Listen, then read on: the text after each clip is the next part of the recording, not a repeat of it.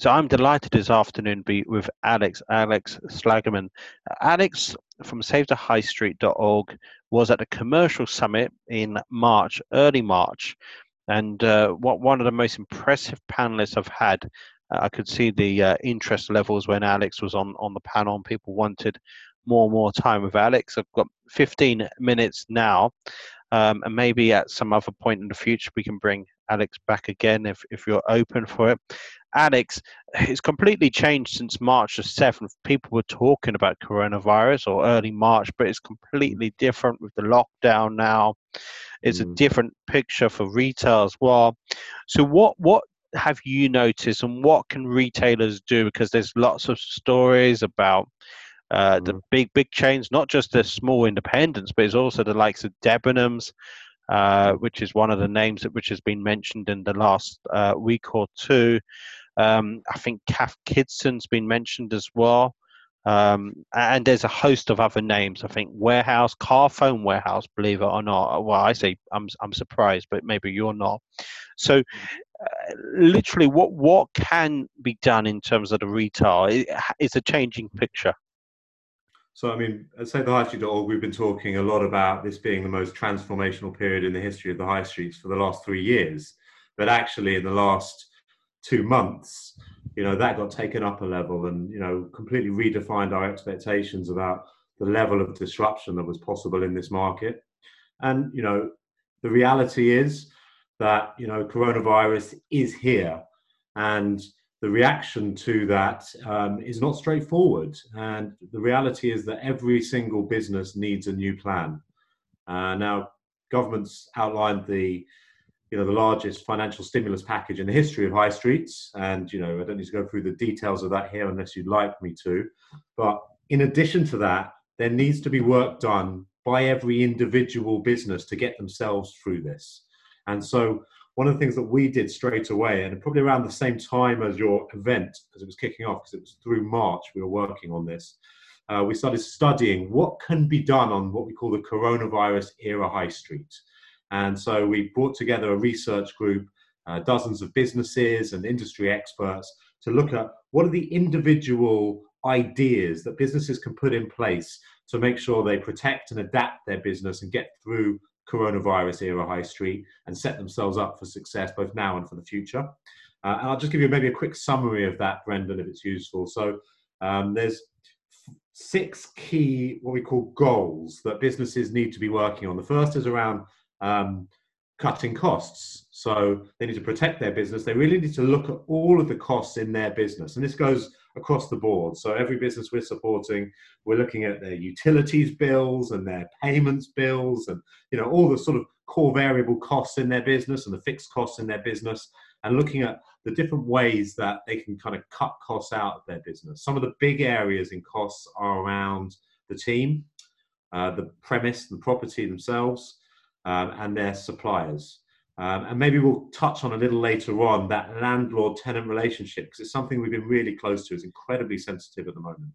The second area is around what can you do as a business to start selling through new channels in new ways. So regardless of your business, whether you're in the essential category and you're actually quite busy, or whether you've closed your business and you're not open for service at all, you need to start to look at, how do I set myself up to sell through lots of different types of channels, through third-party marketplaces, through your own e-commerce, setting up even a simple payment gateway, social commerce, so taking payments in social media, even simply taking payments via email and a PayPal link. Yeah, so you need to start taking payments from your customers in new ways, and then you need to be able to fulfill that demand from your customers in new ways as well. Work around local delivery, working with courier networks around the UK. A lot of work to support businesses and setting themselves up for click and collect, and different ways of maybe offering reserved spots to come in and use a service or test a service out, and even setting businesses up to offer things like virtual gigs and virtual events that can either be free or paid for. The third area is around how do you market your business during lockdown.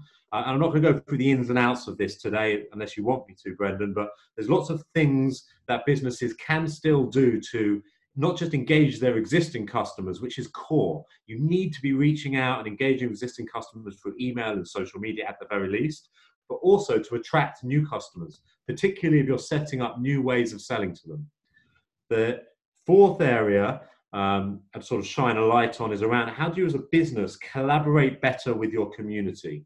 And for us, this works at two levels. One is around your business locally. So how do you work well with your local champion, your local council, and all the other local businesses nearby to do everything from setting up care packages for the vulnerable, to collaborating, to promoting your high street better, to really being there for your local community, because they'll remember that and be there for you on the other side as well. But also it's about collaborating as a sector. So we're working with a lot of the trade associations to look at, what is the plan for the convenience stores of the future in this period? What's the plan for bike shops, cafes, all types of businesses in the future? How do you work better with your sector stakeholders to ensure you get there? The fifth area we focus on, fifth goal, is around planning for the future. And there's a lot of things that businesses can be doing now to set themselves up as the social distancing restrictions get lifted, and even prepare for the other side. And this is everything from making sure you've got the right data to understand, am I in a position right now where I should be thinking about pivoting my business to capitalize on opportunities now, or even opportunities on the other side? So some of the really interesting stuff we're looking at with some businesses is this more than just adapting your business? And actually, is it about saying, I now want to serve a completely different market, or I want to bring new products and services to light that I want to prepare for the other side, or potentially offer my services through new business models? Exploring this with quite a few retailers. How can you start maybe looking at subscription type business models? So preparing for the future now is another key goal for high street businesses to be successful. And then I said the final key goal that we're working through at the moment with a lot of the high street is around financing. And there's a lot of talk about CBIL, which is the coronavirus business interruption loan scheme. But there's actually a number of different ways that a high street business can finance their business. So it's important to at least understand and assess all of those, whether you're crowdfunding in your community to raise equity, or whether you're looking at asset financing in some ways to actually make sure that you have the runway you need to get through this period, or the funds you need to be able to grow now and for the future. So Alex, in terms of the retail high street landlord relationship, that's what is really apparent to me, the tension there, particularly the larger tenants rather than the independent tenants. This was a reaction I heard 3 weeks ago on a Monday morning session, 3 or 4 weeks ago, from Ranjan and Anil. I don't think you've met Anil, to be fair, but Anil Mahanal. And larger retailers not paying their rent. There's a definite tension there. I know you can't answer for the larger retailers, but what can be done to help the landlords in that particular spectrum? It's honestly, this is one of the most sensitive areas in the whole challenge we're looking at here.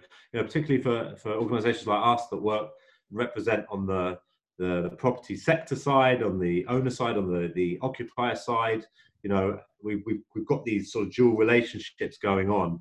But I think there's a third party involved that needs to play a really important role in ensuring sort of the long-term sustainability of what's going on here. And that's the lender, that's the banks. So, in a lot of these situations, it's a tripartite negotiation that's going on, particularly with some of the larger tenants and some of the larger landlords as well.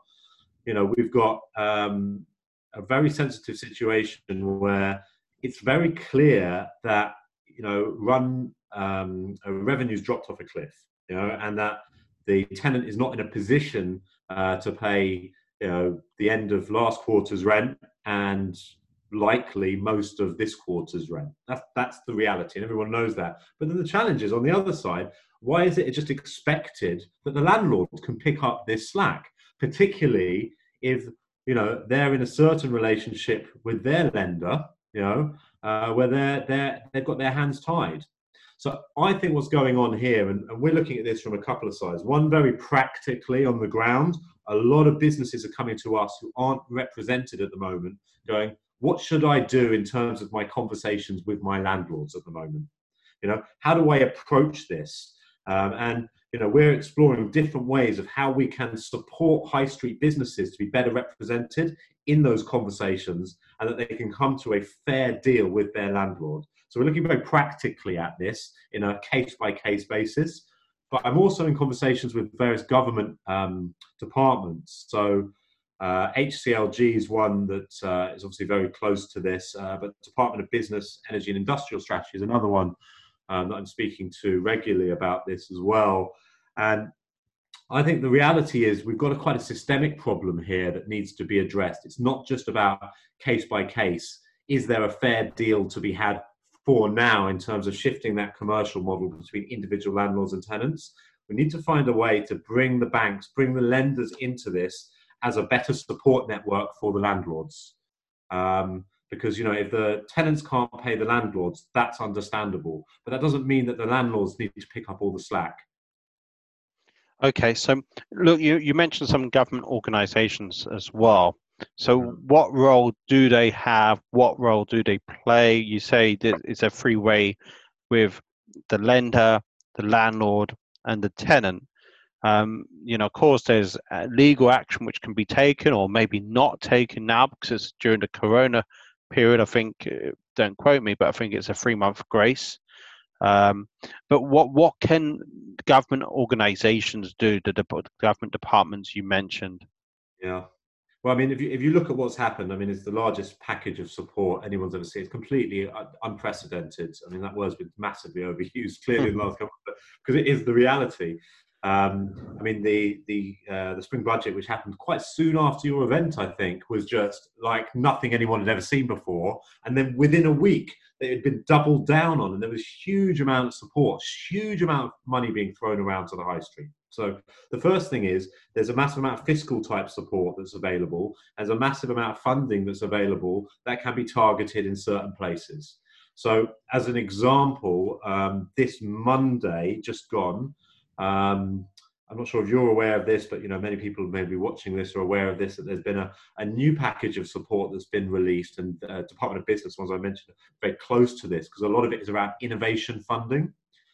So Innovate UK has been thrown a lot of money, which means that they're basically trying to kickstart and stimulate innovation in the economy, support startups in making sure they get funded.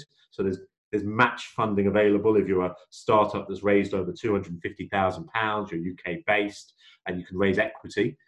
The government will Alex, match fund the investment. So there's a lot of money that sounds great, but there's always caveats. Is one of the caveats that you have to have a premises or not? For this particular financing, you have to have raised £250,000 already. Yeah, so you have to be sort of off to the races. Sure. You need to then have investors lined up to invest on what they call a convertible note, which is a kind of loan to equity instrument. Yeah, and those investors need to commit to at least £125,000. Yeah, of which the government will then match it, and you can raise up to 5 million. So there will be some conditions. It's still sort of playing out. This is quite a specific example of new funding available. But what I'd like to see, and I've noticed this a little bit, that maybe we need to get a bit more of a voice for the property sector, a bit more of a voice for the independent landlord in a lobbying conversation. And some of the landlords I've been speaking to, off the record, have spoken to me and said, what, we need to have more lobbying power in this conversation. There's a lot of people who are out there targeting Rishi and all the stakeholders and influencers around to get more support for their sector, which is right and understood. And, there's a lot of sectors that have received different levels of support at different parts of the economy. But I think there's something that's going on here which feels really dangerous, like a real sort of house of cards type situation going on with the fact that, restaurants, clubs, retailers, a lot of high street businesses, they're not going to be in a position to just suddenly come out the other side in the next few weeks and be able to pay rents as they were before. The commercial models are going to need to evolve. We're going to need to look more towards risk reward sharing between landlords and tenants, performance-based rents, which are carefully understood. We're going to need to look towards new ways of partnership between landlords and tenants. And in doing this and easing this process, I think we're going to need government support. Alex, I just want to say a massive thanks for today. How can people reach out to you? Well, I think first things, anybody watching this, if you go to savethehighstreet.org, and if you join the movement or register for the newsletter, we'll be in touch every week. You'll hear updates about what we're up to, or follow us on social media, savethehighstreet.org on all the usual social channels. There's an email address on the site as well. If you sort of drop a line if you want to get in touch with me directly. Alternatively, I'm on LinkedIn, Alex Schlagman, that's SCHLAGMAN. Happy to explore anything in terms of this general area and how we can make sure it's a successful future high street with successful landlords, developers, investors, and operators. Alex, just a massive thanks once again, and thank you to our listeners as well. Thank you.